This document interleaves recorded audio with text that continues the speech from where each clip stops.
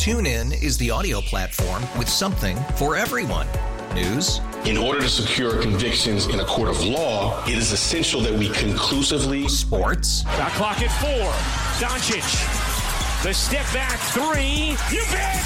Music. You set my world on fire. Yes, and even podcasts. Whatever you love, hear it right here on TuneIn. Go to TuneIn.com or download the TuneIn app to start listening. It's better over here. After investing billions to light up our network, T-Mobile is America's largest 5G network. Plus, right now, you can switch, keep your phone, and we'll pay it off up to $800. See how you can save on every plan versus Verizon and AT&T at T-Mobile.com/across America. Up to 4 lines via virtual prepaid card. Allow 15 days. Qualifying unlocked device credit service ported 90+ states with device and eligible carrier and timely redemption required. Card has no cash access and expires in 6 months. Explaining what's going on with Tom Brady. Classic midlife crisis. Step 1, a divorce from the Patriots. Step 2, a short-term relationship with a trophy girl. Step 3, a late-night text to the high school sweetheart, a.k.a. the 49ers. I'm telling you, it's unavoidable. He's not gonna lower himself, dirty his hands the way Aaron Rodgers is. He's going to work it all behind the scenes. I think he's going to be with the 49ers week 1. I'm rooting for that so badly. Harder than I was rooting for Jim Harbaugh to the Vikings. And now, streaming everywhere on the Odyssey app, this is WEEI Late Night with Brian Barrett on Boston Sports Original, WEEI. All right, well, you heard it there. How about that, Mike Florio? Predicting that Tom Brady is going to be the quarterback for the San Francisco 49ers in week 1. Are you buying it that Tom Brady is actually going to be playing football after he just announced his retirement? 617-779-7937 is the number. I got into this a little bit with Mutt earlier. Thanks to Mutt and Ben for letting me sit in tonight. Had a good time there. But are you buying into this? Because I look at all the tentacles to this story right now. So Rich Orenberger, who was exposed for one of his reports earlier today when he essentially reported that Pat Mahomes told his girlfriend, or his fiance, I should say, and his brother not to attend games next season. Pat Mahomes tweets back at him, y'all just making stuff up these days. And then Orenberg responds, I can't substantiate the information that I tweeted out earlier today regarding Pat Mahomes and his family. The source received this information from a person as someone I trusted. I will delete this tweet later today along with the thread. Please play along. Why didn't you just delete it right away? But anyway, the point being, Orenberger's credibility, not really there right now. But he tweeted today that he heard some interesting things recently, that Tom and Bruce Arians' honeymoon was over. The retirement announcement wasn't because of trouble seeing eye to eye on the offensive game planning, but the relationship was souring. He goes on to say Arians was rehabbing his Achilles early in the mornings. Brady and Byron Leftwich would work together on a game plan for the week, only to have Arians later come in and take the red pen to the work that they'd done. Brady and Leftwich allegedly felt undermined. Now, this is Rich Orenberger, who was exposed earlier today for a tweet that he put out there about Pat Mahomes. But for what it's worth, he says that Brady was pissed off with Arians, and that's essentially the reason he retired, because him and Leftwich are working on these game plans, and Big Bruce comes in and he says, hey, guys, we're not running that. Okay, this is the same Bruce Arians that said, we'll never sign Antonio Brown, he doesn't work, and then they signed Antonio Brown. So when you look at it, in terms of Bruce Arians, not out of the realm of possibility that he would do something along these lines. But I just look at this from Brady's perspective, right? And it did feel like it was weird when he retired because he never really even said the word retirement. But when I look at what Brady has done, if he leaves, it's a really bad look. So the first thing I'll say, just as a teammate, Brady's always been a loyal teammate. And think about what some of these guys did for Tom, right? So Chris Godwin plays on the franchise tag last year and doesn't put up a hissy fit, doesn't put up a fight, and he's fine. He plays on the franchise tag because he wanted to run it back with Tom Brady. And if this was just an ordinary season for Chris Godwin and he wasn't playing with Tom Brady last year, he would have fought against the franchise tag, try to get a long-term deal, try to figure something out. Maybe he holds out at training camp. I don't know Godwin personally, but maybe he does. You think about all these other guys that came back to the Buccaneers to play with Tom Brady, right? Jason Pierre-Paul comes back. He plays with Mike Evans this year. So essentially what you would be saying is to a bunch of guys that you just won a Super Bowl with recently, Yeah, guys, I'm not really retiring. I'm just leaving you. I don't want to play with this organization anymore. From my perspective, that just seems like it's very un-Tom-like. It took him 20 years to leave the Patriots, right? But with this group, he just joined them 2 years ago. They won their division this past season. They were the number 2 seed in the NFC. And all of a sudden, Tom's going to get up and leave a group that he just joins. And remember, he brought that team together. He brought Leonard Fournette there. He brought Rob Gronkowski there. But there was a lot of guys that obviously he had to build relationships with on that organization, or I should say in that organization. And all of a sudden, after 2 years, he's going to ditch those guys. That, to me, would be a horrendous look for Tom. And the other part of the equation, in terms of how it would be bad for Tom, is just this is sort of now the NBA empowerment era in the NFL. Because now this is going to start a precedent in the league, and we're already kind of seeing it, right? Now, it appears Aaron Rodgers is going to go back to Green Bay, but it appears that Russell Wilson wants out. Heck, Kyler Murray in year 3 is already complaining about his particular situation, and it feels like other guys are looking at what Tom did and Tom choosing a destination and say, hey, I can do that. I can go join another team, and it's kind of like the NBA-ification, if you will, of the NFL, which that's a bad look for Brady as well. The first time we can look back and say Bill wasn't going to give, or Robert Kraft, however you want to term it. I blame Kraft more than Bill, but anyway, I mean, Bill was going to do what Bill was going to do. Kraft takes no blame whatsoever. That's a complete digression. Getting back to my point. Sorry, I got to stay on point here. So Bill was willing to let Tom go, and Bill did not want to give Tom a long-term contract extension, right? So justifiably, Tom says to the organization, well, then you can't franchise me. And they agree to that, right? So Tom can have some power and choose his next destination. So the first time he leaves the nest, it makes sense because of the fact that he could pick a destination that would give him that Drew Brees 2 years, $50 million contract. But after 2 years there and winning a Super Bowl there, and then it sort of ends poorly this year with the Antonio Brown situation. Then they have the issues in terms of the injuries with the Tristan Wirfs of the world, the Chris Godwins of the world, so they can't get by the Rams in that postseason game. And then now you got guys going into free agency, the Godwins of the world, the Ryan Jensens of the world. Now all of a sudden you're going to get up and leave there. And the hypothetical is you would join the San Francisco 49ers. That is like Kevin Durant level, right? Kevin Durant, remember, he's playing for the Oklahoma City Thunder. They have a 3-1 lead over the Golden State Warriors, who had broken the NBA record for most wins in a season. He leaves the Thunder to join the Golden State Warriors the year after he just lost to him. So not that Brady lost to San Francisco, but the Niners just made it all the way to the conference championship game with Jimmy Garoppolo as their quarterback. And now Tom's going to say, I'm joining them. I'm going to them. A team that we all acknowledge right now is loaded. D-line is filthy. One of the best defensive linemen in the league in Nick Bosa. Then you look at the weapons they have offensively. They have Brandon Ayuk, who's a stud. He's their third option. Deebo Samuel, one of the best players in the NFL. And Kittle, arguably the best tight end in the NFL. I know you could argue him or Kelsey, but he's 1 or 2, and he's more of a blocker than Kelsey's ever been in his NFL career. Not to mention you got a really good coach in Kyle Shanahan. So you're going to join that loaded team. The Tampa Bay Buccaneers still have a pretty good roster, although it's disintegrating. And he's going to join the San Francisco 49ers after just playing for the Tampa Bay Buccaneers. He was just on a loaded team. He's going to join another loaded team.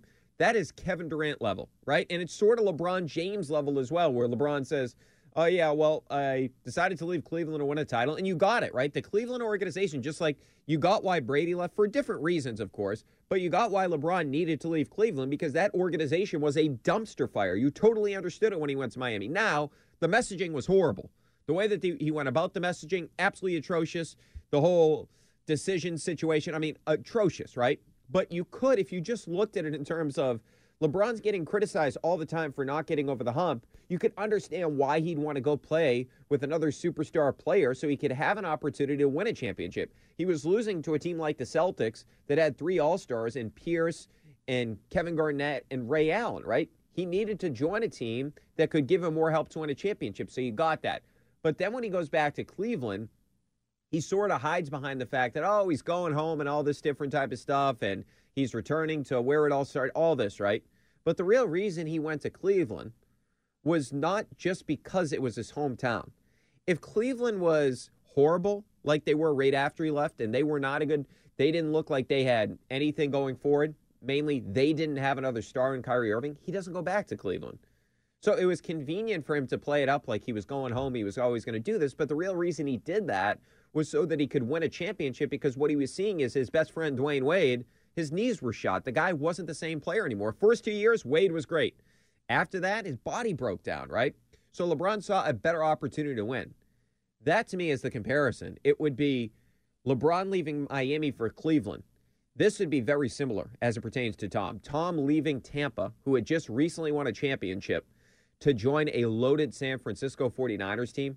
That, to me, would just be a horrible look for Tom. And the other part of the equation is this. This looks really bad for Kyle Shanahan if he gets Tom. Because 2 years ago, the San Francisco 49ers, they watched all of Tom's film from the 2019 season, and they decided that they're sticking with Jimmy G. So they decided to stick with Jimmy G that particular season. And they find out, oh, yeah, Jimmy's hurt once again, as Jimmy always gets hurt. But they missed out on Tom. So then, last year, they give away, technically it's 2 first-round picks. It's really not 3 because they swap one of them. But they give away 2 future first-round picks to trade for Trey Lance, okay? And now Kyle Shanahan, who is supposed to be the guru of quarterbacks, right? Any quarterback can work with Kyle Shanahan. So all of a sudden, Kyle Shanahan is going to say, I gave up 2 first-round picks to get this kid Trey Lance, and he's not ready to go. We're not going to play him in year 2. We need to go get the 45-year-old quarterback instead of the guy that we picked out, the guy that we identified in the draft, and the guy that I was basically saying I can win a Super Bowl with if I'm getting ready Jimmy Garoppolo for that guy. And now you're in a situation where you're saying I need Tom Brady. Doesn't that sort of go against Kyle Shanahan's ethos? Like, this guy is one of the most arrogant coaches in the world. He thinks he can win just because of his system. Wouldn't he be conceding that point if he went after Tom Brady? So I just don't think it makes sense from San Francisco's perspective either. All right, 617-779-7937 is the number. Brian Barrett with you up until midnight. A lot more to get into. We will get into some interesting comments from Jason Tatum. And I do have a question about Tatum. If you look at the best players in the NBA under 25 right now, where does Jason Tatum rank? So I want to get into that. Plus, I have one thought on the Patriots and a mistake they're making if they don't do this. We'll get into that in just a little bit here on EI. Gresh and Keith, weekdays 10 to 2. Now, here's what's trending on WEEI. All right, trending now on WEEI and WEEI.com. Brad Marchand's 6-game suspension upheld after an appeal for roughing and high-sticking Penguins goalie Tristan Jarry last week. Unfortunate. Marchand eligible to return Thursday the 24th against the Seattle Kraken. The Bees are losers of 4 of their last 5. They need them. They'll visit the Senators on Saturday night. Major League Baseball announced spring training games will not begin until at least March 5th. The spring camps were set to open this week, of course, but that's not happening. Good news, the owners and the players' union are scheduled to meet on Monday. Hopefully it's longer than 15 minutes. That's what it was last time. The Cardinals released Malcolm Butler from the reserved retired list on Thursday. Ben Volin reporting, a source close to Butler said the cornerback is definitely attempting a comeback and plans to play in 2022. The C's on the All-Star break. The Green will visit the Nets on Thursday the 24th. Jason Tatum will be playing for Team Durant Sunday night in the All-Star game. That's what's trending now on WEEI and WEEI.com. TuneIn is the audio platform with something for everyone. News. In order to secure convictions in a court of law, it is essential that we conclusively. Sports. Shot clock at 4. Doncic. The step back 3. You bet. Music. You set my world on fire. Yes, and even podcasts. Whatever you love, hear it right here on TuneIn. Go to TuneIn.com or download the TuneIn app to start listening. It's better over here. After investing billions to light up our network, T-Mobile is America's largest 5G network. Plus, right now, you can switch, keep your phone, and we'll pay it off up to $800. See how you can save on every plan versus Verizon and AT&T at T-Mobile.com/across America. Up to 4 lines via virtual prepaid card. Allow 15 days. Qualifying unlocked device credit service ported 90-plus days with device and eligible carrier and timely redemption required. Card has no cash access and expires in 6 months. After the end of a good fight, you deserve an ice-cold reward. Modelo is the mark of a fighter. You've earned this rich golden lager with a crisp, refreshing taste. Because you know, the bigger the fight, the better the reward. You put in the hours, the energy, the tough labor. You are a fighter, and Modelo is your reward. Modelo, the mark of a fighter. Drink responsibly. Beer imported by Crown Imports, Chicago, Illinois. You really think about it, we've had way more success together than, this year and what we didn't accomplish last year. JB's been in 3 conference finals, I've been in 2. Like you said, I think we're both still very far from our prime. And I think what people don't understand is like, all right, if you want to break this up, the grass is not always greener. There's not a lot of guys in the NBA like JB. Like, so, or if you want to get rid of me, like, not to toot my own horn, but I think I'm one of the best players. All right, that was Jason Tatum on JJ Redick's podcast. Very good listen. I suggest you listen to it if you haven't. I really enjoyed it. Listen to the whole thing today. Very entertaining. A lot of stuff in there. He had some really interesting nuggets about, he was talking about the conference finals against the Heat, and he was essentially saying that what happened in the Heat series was more the reason they lost, not to say that the Heat didn't deserve it. I'm not trying to say that he was saying that, but he said they were worn down from the Raptors series. And he said really what affected them that postseason was Game 3 against the Raptors, where Celtics about to go up 3-0. Remember, this is a 7-game series, but they're about to go up 3-0. Brad puts Taco on the court. They end up throwing the ball all the way over to OG Anunoby, who hits that 3, and the Raptors win that game. They win the next game to make it 2-2. But Tatum's point was, those guys on the Raptors make you work so hard defensively that he was super worn down for the series against the Heat. So a lot of good stuff from Tatum in there. But with that said, with Tatum saying he references the age of him and Jaylen Brown, I'm throwing this out there all night. How many players under the age of 25 would you take over Jason Tatum? And just to throw out a couple of names, Zion Williamson's under 25, John Morant's under 25, LaMelo Ball is under 25, Luka Doncic, Trae Young. So how many guys in the NBA right now under 25 would you take over Tatum? And if you want to weigh into the Brady situation, do you believe that Brady's coming back? 617-779-7937 is the number. Let's kick it off tonight with Mike. He is in Cranston. Mike, what's up, man? Double B, how are you, brother? Good to hear nice to hear your voice as always. Thank you, sir. Great job. Hey, and I get it with the Brady thing. My question is, if we were, kind of following, the reports with the Arians, kind of fallout, whatever, wouldn't Brady have the cachet to get Arians fired and bring in Josh McDaniels? You know what I'm saying? Like, why wouldn't that have happened? Yeah, and Mike, that's what I think. Like, so if Brady really wanted to stay in Tampa and the issue there was Bruce Arians, I think that considering what Tampa Bay has already done for him, I mean, basically he's been the de facto GM. Him and Jason Light have been working in tandem. If Brady was really that upset, they would have already done it, right? And maybe he really likes Byron Leftwich, and he could have said, hey, make Byron the head coach. I believe if Brady wanted that, it would have already happened. So I believe that he doesn't want to be in Tampa anymore, for sure. Okay, so is it so your theory or feeling is that he shot himself out of town, he's stepping back. I mean, I just think that what other way and what does Tampa have to give up if he does come back? He's still the rights of Tampa. Am I correct? Yeah, I'm guessing they would have to give up. It depends. Like if they can trade with another team, like if he really wants to go to San Francisco and he says, "Hey, I'm going to San Francisco," I'm guessing they would have to give him Jimmy Garoppolo and draft picks. And the other interesting scenario is, I'm sorry to be, but he can't wear 12 because 12 in San Francisco, John Brody's retired, so it would have to be TB something else which is fine. But it hurt his brand, Mike. Yeah, exactly. Do you think that's how this is going to shake down? What is your feeling? Like, do you think that he hung him up and this and that, or? I think if it happens, Mike, and I appreciate the phone call as always. His line's open if you would like to grab it at 617-779-7937. So I believe if this happens, it's going to happen after next year.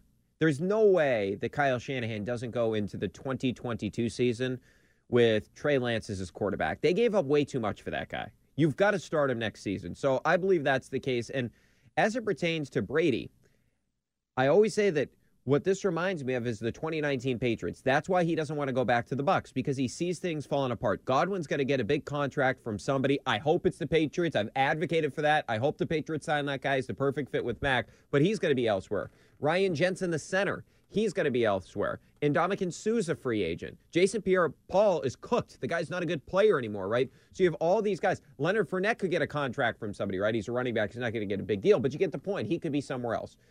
And I believe Tom saw this thing falling apart. If he really wanted to stay in Tampa and the issue was Bruce Arians, he would have just got him fired. What are they going to say? If Tom says to the ownership group, the Glazers, hey, I don't like Bruce anymore, so can you fire him? So if you don't, I'm going to retire or I'm going to beg for a trade or demand a trade. It would have been easy for the Glazer family. All right, Bruce, see you, man. Okay, we enjoyed you. Win or lose, we booze, have fun. Okay, go do your thing on your boat, whatever. Like, that would have been an easy thing to do if you were the Tampa Bay Buccaneers. But I do think what Brady is doing right now is he's looking at it. He looks at that roster. He realizes it's not a Super Bowl caliber team. And he looks at the fact that, well, I'm still playing at a high level. I just led the NFL in touchdown passes. I just led the NFL in yards. For some of the advanced metrics, he led Pro Football Focus's WAR this year. You could argue he should have won the MVP. I contend he should have won the MVP. All the advanced metrics point to Tom. He's playing at such a high level that if he plays, he wants to play for a team that is a contender. And maybe he looks at Tampa now and he says, or I believe he looks at Tampa and says, they're not a contender anymore. But the problem is, you look at this situation, and if he just goes to a different team this year, it just feels like Brady's hopping on to a different loaded super team, so to speak. And that, to me, is a bad look for Tom. But I will say, if he sits out a year, like, this is what's going to be so aggravating for Tom. Or this is what I will project is going to be so aggravating for Tom. He's going to sit down on Sundays. He's going to be watching NFL games. And there are other quarterbacks around the league that this isn't the case for. But it is for Tom, right? So, retired quarterbacks, I'm saying. Big Ben sucked this year. That dude was horrible. Completely lost his arm strength. We can all agree. He was zapped of his athleticism. Big Ben is going to be sitting on his couch or his recliner, whatever, eating whatever he wants now since he doesn't have to slim down like he's been trying for years. He's going to be eating and he's going to be watching these games. There's no way he's going to be watching Joe Burrow play and say, yeah, I'm better than Joe Burrow. Or he's going to be watching some of these quarterbacks across the league and saying, I can still do it. I can still play at a high level because he knows he can't. I can play like Justin. No, you can't play like Justin Herbert, right? When Peyton Manning retired after the 2015 season, the game retired him. Peyton Manning didn't retire himself. The game retired him. He sucked. That's one of the worst performances ever in a Super Bowl, not just for a winning quarterback, for any quarterback in the Super Bowl. Remember, he got benched for Brock Osweiler. So Peyton Manning could not watch games in 16 and say, I'm better than these guys. He couldn't. He didn't have the arm strength anymore.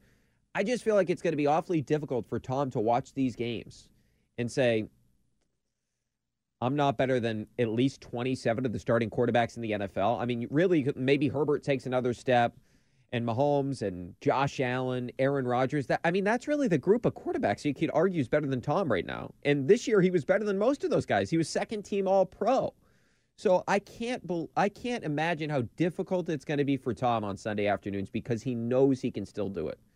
And that's why, at first, I thought, okay, he's definitely retired. But I believe it's going to be a year off, and then he figures out where he's going to go next. That's what I believe is going to happen. I don't think it's going to be this year, but next year I believe it's going to happen. 617-779-7937, the number. Let's get to Chris. He is in Reading. Chris, what's up, man? Hey, Brian. Love the show. You're the future of EEI, so keep doing whatever you're doing. I want to get your thoughts on the Red Sox season. It seems as if maybe it's a week or 2 weeks now, and we have a deal after March 5th. But do you think they're ready to rock and roll? What pieces do they need to add in the immediacy? Do we need to add another reliever, another bat? And do you think the dominoes fall quickly thereafter an agreement is settled, or do you think this is going to take a month or two, even into the summer, to get all the pieces ready to rock and roll? Thank you. All right, Chris, appreciate the call. His line's open if you'd like to grab it at 617-779-7937. All right, so to answer his second question first, it does feel like this is at least a positive step, that the players and the league, the owners, if you will, are going to meet again on Monday.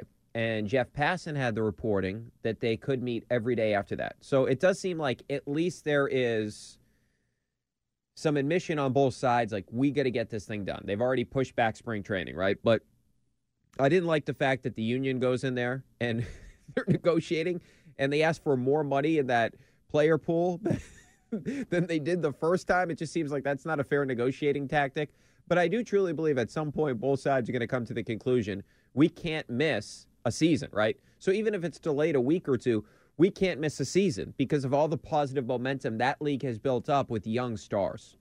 And remember, the viewership way up in Major League Baseball last year. And I thought the playoffs, quite frankly, were awesome. Now, maybe I'm biased because it was a Red Sox thing and all that. But, okay, so here is my thing to it, my answer to the first question. And by the way, Matt Duran, who's producing, you think they get a deal done and we're going to have a season? I mean, I don't think so. I don't think Rob Manfred cares enough about baseball to make it happen. I think that he's going in there, he's looking at Tony Clark, and he's saying, you guys just want us to give up our money? Why? And they got all of these minor leaguers that can't afford to live and play at the same time. And we saw last year the Oakland Athletics minor leaguers that were eating cheese sandwiches and living 4 to a room. It's crazy that all of this money that has come into the MLB in the last few years has to go somewhere. And I don't think it's unfair for the players to say, hey, it should sort of come to our side a little bit, you know? Yeah, I get it. And look, the players' union in baseball is by far the strongest of any of the major sports. And quite frankly, it's not even relatively close, right? So when I look at that, I understand your point. I guess I'm just being wishful, or I'm just being hopeful that this could happen from a Red Sox perspective and a baseball perspective in general, that we actually have a season. I just feel like it's going to happen. Maybe I'm too optimistic. And look, I have no evidence to point to that based on how the negotiations have gone. They've gone horribly. Like, they're making no progress. In fact, you could argue the other day they went backwards. I'm just hopeful they'll come to the realization that, hey, we need to play games. We need to get our product out there because we don't want to happen to us what happened to the NHL when they had their lockout and it felt like people didn't come back. And the last time they had a lockout, they were able to build up positive momentum because of the fact that the steroid era basically happened not right after the lockout, but it happened after the lockout. And that brought people back. And, of course, that really helped with ratings. But the one thing I'll say in terms of what does this team need to add, well, the thing that I'll say is this, and I've been harping on this from day one this offseason. I want the Red Sox to continue to add to the bullpen, right? So the guy that I want them to get, and he's still out there, is Ryan Tepera, who got traded to the Chicago White Sox last season from the Cubs. Now, Kimbrel was the big name, but Tepera was the better guy. Now, he goes there. He finished off with a 0.88 whip, a 161 opponent's batting averaged against. He was actually tougher on lefties thanks to he has got an absolutely filthy changeup, right? So the Sox need to land a top-tier reliever to go with Whitlock, depending on what you want to do with him. If he's still in the bullpen, okay, that's one guy you have out there. And then there's other options you could add to the mix in terms of some of the, like Joe Kelly, for example, our old friend. He's out there. He got released. He's recovering from a bicep strain, but he was actually really good last year. 0.98 whip, 280 ERA, not really important for a reliever, but he had a really good season. So I could see that happening in terms of getting Tepera's the guy, like Raisel Iglesias I really wanted. The Red Sox, of course, he got paid. The Red Sox didn't go after him. But Tepera and Iglesias you could argue is the best reliever on the market. But you need to get a top-tier reliever because here's the issue. If you compare that back to, if you look at the Red Sox and you kind of like juxtapose what they did compared to the Rays, remember, Matt Barnes completely fell apart. But if you just look at what this bullpen did for the Rays last season, I know the Red Sox beat them in the postseason, but during the regular season, they piled up 100 wins, right? They dominated the late innings. Tampa scored 285 runs after the sixth. They gave up just 161, both tops in Major League Baseball. So that's a plus 124 run differential. The Sox had a minus 15 run differential after the sixth inning last year. Now, they need to hit better in late innings, that's for damn sure, but they also need to get lockdown relievers. And in this bullpen right now, let's go with the hypothetical that one of these two guys is in the rotation, Houck or Whitlock. You have one dependable guy, either Houck or Whitlock, who's in the bullpen. So I just feel like you need to go after a top-tier reliever. Tepera's that guy if we end up having a season. But anyway, so to answer this, the second question, that's who I want the Red Sox to go after right now. The offense is going to be good. The offense is going to hit. We know all that. And the other thing I would say is this. When you look at the defense, it was one of the worst in Major League Baseball last year by, quite frankly, every metric besides, like, Kike Hernandez is a good defensive player. Verdugo is a good defensive player. But other than that, not a lot of good defensive players on the Red Sox. Rafael Devers ranked out last among third basemen in most categories. Xander Bogaerts, it's not like he makes a lot of errors, but his range is not there. Going to the right, according to StatCast, outs above average metric, he's the worst in baseball. So the defense isn't going to get better. Like, the defense is a major issue. We all know that. You can't solve that right now. That's going to take a long time. He's the best outfielder I've ever seen, but Joe Castillo. You forget that he's back. JBJ is back. So yeah, and he's back as well. So, and I hope he's just a fourth outfielder, but that's a really good defensive outfield if you have Verdugo in left and then JBJ. And, of course, Kike was unreal last year. Nobody saw that coming whatsoever. So that's kind of my big thing is go get Ryan Tepera. I don't know if Chaim Bloom will do it, but that's my big thing. I've been advocating for it for a while. I actually wrote an article on WEI.com about that a couple of months ago. But anyway, I wanted to get to the Tatum thing for a second here. So how many players under the age of 25 would you take over Jason Tatum? 617-779-7937 is the number. I just thought of this today because Tatum mentioned in that clip that we played earlier that why would you want to break up two guys under the age of 25, and I'm paraphrasing, that are two of the best players in the league?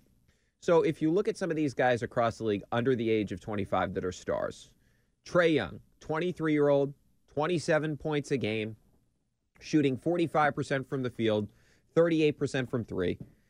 He's basically the reason that the Hawks have been a top 5 offense all season long. Unbelievable offensive engine. Here's the issue, though. Trae Young defensively, it's paper mache. You can go right through that guy. He's a liability defensively. The problem was in the postseason last year, not the problem for him. It was actually good for him. They didn't really play a team that could have exposed him. They played the Knicks in the first series in Philadelphia. Philadelphia didn't have any one-on-one guys, right? Their only one-on-one guy is really Tobias Harris. Embiid plays in the post, and Simmons, we know, didn't even want to dunk, right? So when you look at it from that perspective, the Knicks couldn't expose him, and Philly couldn't expose him, and of course the whole team got exposed against Milwaukee. But if you look at him on defense this year, the Atlanta Hawks have a 109.7 defensive rating when Trae Young is off the court.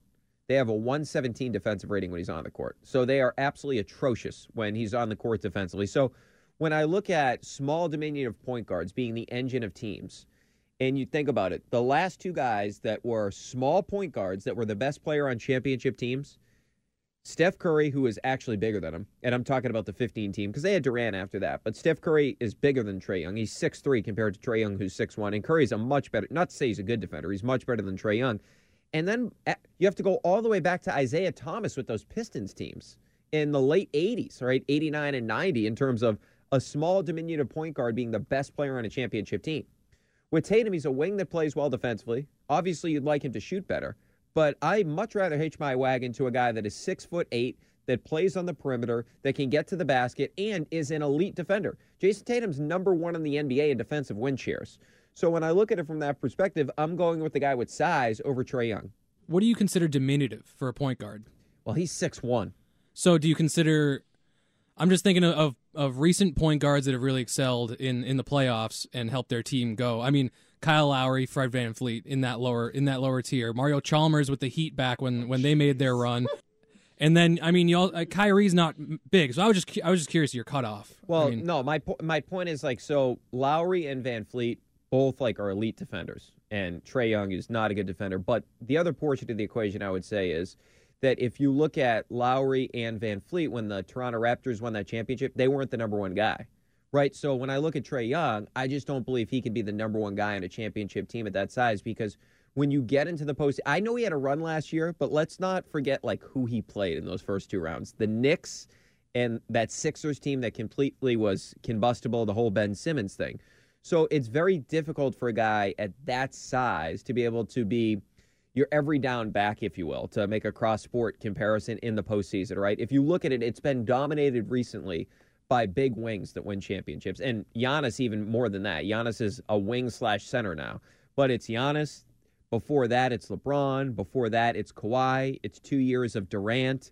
And then you have the LeBron year in there. And then in between that, you have the Steph Curry year. But that's pretty much it. I mean, think about it. How many teams have had their best player be a small point guard or a point guard in general, right? Like Magic was 6'8". That doesn't really count, and that was in the 80s. You look in the 90s, it was dominated by Jordan, who was a wing, and then in between that, Hakeem Olajuwon. Obviously, the big man's not the same anymore, but then you go to the Shaq-Kobe Lakers, and then Duncan won, 5 championships? He won 1 in 99. And even if you look at the Mavericks, Dirk, even though he wasn't a great defender, you can't really expose him as much because he's 6'10", right? And that we weren't even in that small ball area yet. I feel like it really started with the Miami Heat. Then you go to the Heat, it's LeBron and it's Dwayne Wade. And then we look after that, it's the 14 Spurs that have Kawhi as the defensive guy, Young, and you still have Duncan. You have Ginobili, you have Parker. That was kind of just like a great team. I don't see a guy like Trae Young being the best player on a championship team because he's not going to be good defensively. I don't think he can handle that load from an offensive perspective.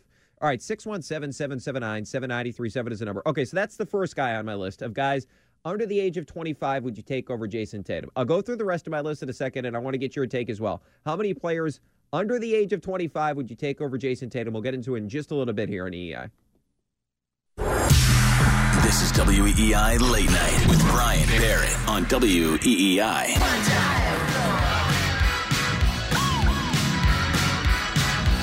All right, so we're throwing it out there tonight. If you want to weigh in on the Brady situation, do you think he's actually going to already come out of retirement? That's on the table. Plus, how many players under the age of 25 right now in the NBA would you take over Jason Tatum? 617-779-7937 is the number. Okay, so another guy I'm ruling out immediately is Zion.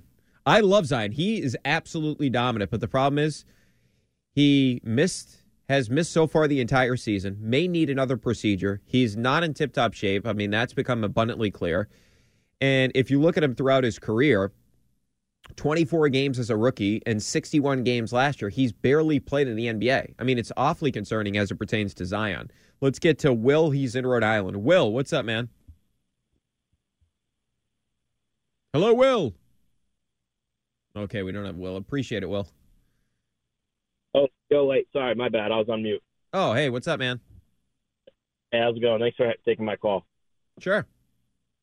So I thought, your take on Trae Young spot on. I think his defense isn't going to be good enough to have you as your star player. But the only player under 25 that's better than Tatum right now is Luka Doncic. That's the only person. But yeah, I don't know. Tatum, where he needs to improve, I just want him to average a little bit more assists per game. Take more of that, point forward role, you know what I mean? Yeah, no, that's a really fair point, Will, and I appreciate the phone call. I actually agree with his take in terms of that's the only guy I would take over Tatum right now as well. Now, to his thing about Tatum improving as a passer, I will say this. You have development on that as of late. So, and Tatum's never going to be the passer that Luka is. Luka is a LeBron James level passer, right? That's Tatum, not one of his skill sets coming into the NBA was not playmaking. He's developing that. But if you look at it, right, so Tatum in the last 13 games before the break, 5.3 assists per game and a 24.8% assist rate. Pretty good for his position, right? You look at the first 43 games, he was at 3.8 assists per game and an 18.1% assist rate.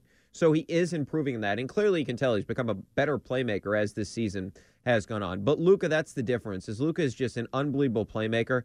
And, man, I understand that Luka hasn't won a playoff series, but he went toe-to-toe with Kawhi and Paul George. He almost beat those two guys. Remember Porzingis, who then got dumped this year.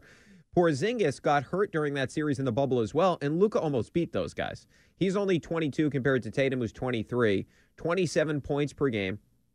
Now, not a great shooter, 33% from three, 44% from the floor, 9 rebounds a game and 9 assists per game. And I just feel like he's the perfect postseason player because when the game slows down, he can break everything down. And we've seen it against elite defenders in Paul George and Kawhi Leonard. They had no answers for him in that series. So I would take Luka over Tatum just because of the playmaking aspect as well. Now, the other guys on this list that you'd have to consider, one would be Ja Morant. Ja Morant's at his 22-year-old season. He's averaging 27 points per game. I'm rounding it up, 26.8. 49% from the field. Obviously not a great shooter. 33% from three. 6.9 assists, 5.8 rebounds. So here's the thing about Ja Morant. Everybody looks at him and they see the super athlete. The problem is he's actually a destructive defender to that team. Now, he will gamble and get some steals, but their defense, when Ja Morant's on the floor, has a 112.4 defensive rating. When he's off the floor, they have a 106.1 defensive rating. How about this? When Ja Morant is on the floor for the Grizzlies, they're actually worse than when he's off the floor. His on-off is a minus 0.8. You look at Jason Tatum this season, in terms of his on-off numbers. So a 114.7 offensive rating when Tatum's on the floor for the Celtics. They have a 105.7 offensive rating without him. That is atrocious. 105.2 defensive rating with him. Elite. 108.5 defensive rating without him. So if you look at the totality of that, Jason Tatum, a plus 12.3 on-off number. And just to put into perspective, like where Tatum's at in terms of the impact metrics this season, he's up there with some of the best players in the NBA. In fact, if I was looking at this earlier, so NBA.com, they do it weekly. They put out a MVP ladder. So they put theirs out this week, and Jokic is number one on that list. He's got a ridiculous plus 20.1 on-off. Remember, Tatum's 12.3. But Embiid is number 2 on their MVP ladder. He's at 10.5. Tatum's at 12.3. Giannis is at 12. Tatum's at 12.3.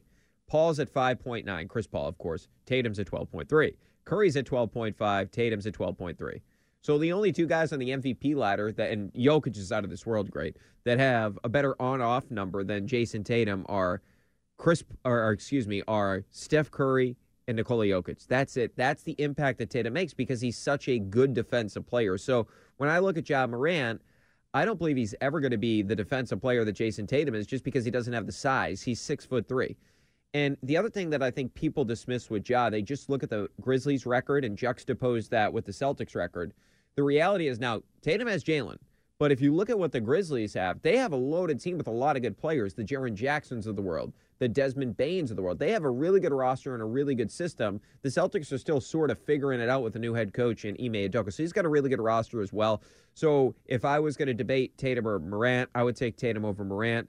And then we got to Zion. Of course, you can't take him. It's just such a risk from a health perspective. And it's really disappointing because I'm not like taking shots at Zion. It's just when the guy's on the floor, the guy's an incredible talent. He was unstoppable last year, but you just wonder if we're ever going to see him play at that high level again or if it's ever going to be sustainable. Now, he's already played at a higher level than Greg Oden, but you're kind of getting Greg Oden vibes with this guy. Is he just always going to be hurt?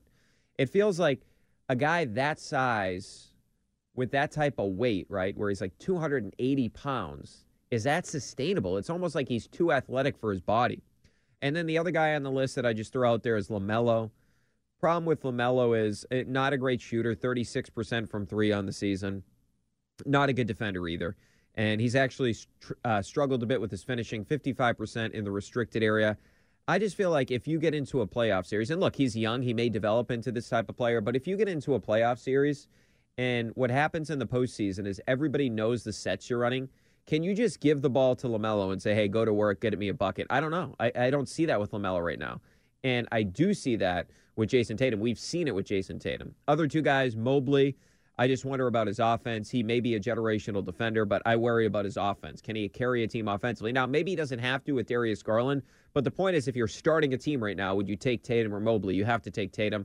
And then the other guy is Cunningham, who I was really impressed with the other night. I thought he was great in that game against the Celtics, even though it wasn't very efficient. But 15 a game, just not shooting the ball particularly well. And he's not the same level athlete as Tatum. So out of that group, I would take Tatum over all the guys in the league under the age of 25, with the exception of Luka Doncic. All right, 617-779-7937 is the number. Brian Barrett with you up until midnight. A lot more to get into, including these 2 questions on the table all night long. Do you believe that Tom Brady's coming back based on some of the reporting we're getting? How many players under the age of 25 would you take over Jason Tatum? Plus, some interesting comments that Jason Tatum made on J.J. Redick's podcast that I want to get to next right here on EEI. TuneIn is the audio platform with something for everyone. News. In order to secure convictions in a court of law, it is essential that we conclusively. Sports. Shot clock at 4. Doncic. The step back 3. You bet. Music. You set my world on fire. Yes, and even podcasts. Whatever you love, hear it right here on TuneIn. Go to TuneIn.com or download the TuneIn app to start listening. O'Reilly. Protect your vehicle's engine with a full synthetic oil change and save with Mobil 1 at O'Reilly Auto Parts. Purchase 5 quarts of Mobil 1 full synthetic motor oil and receive a $10 O'Reilly gift card after rebate. See store for details. With your Mobil 1 purchase, you'll also receive 2 times points during O Rewards Bonus Points Month at O'Reilly Auto Parts. O'Reilly Auto Parts. we really need new phones. T-Mobile will cover the cost of 4 amazing new iPhone 15s, and each line is only $25 a month. New iPhone 15s? It's better over here. Only at T-Mobile, get 4 iPhone 15s on us and 4 lines for $25 per line per month with eligible trade-in when you switch. Minimum of 4 lines for $25 per line per month with autopay discount using debit or bank account. $5 more per line without autopay, plus taxes and fees. Phone fee at 24 monthly bill credits for well-qualified customers. Contact us before canceling account to continue bill credits or credit stop and balance on required finance agreement due. $35 per line connection charge applies. See T-Mobile.com.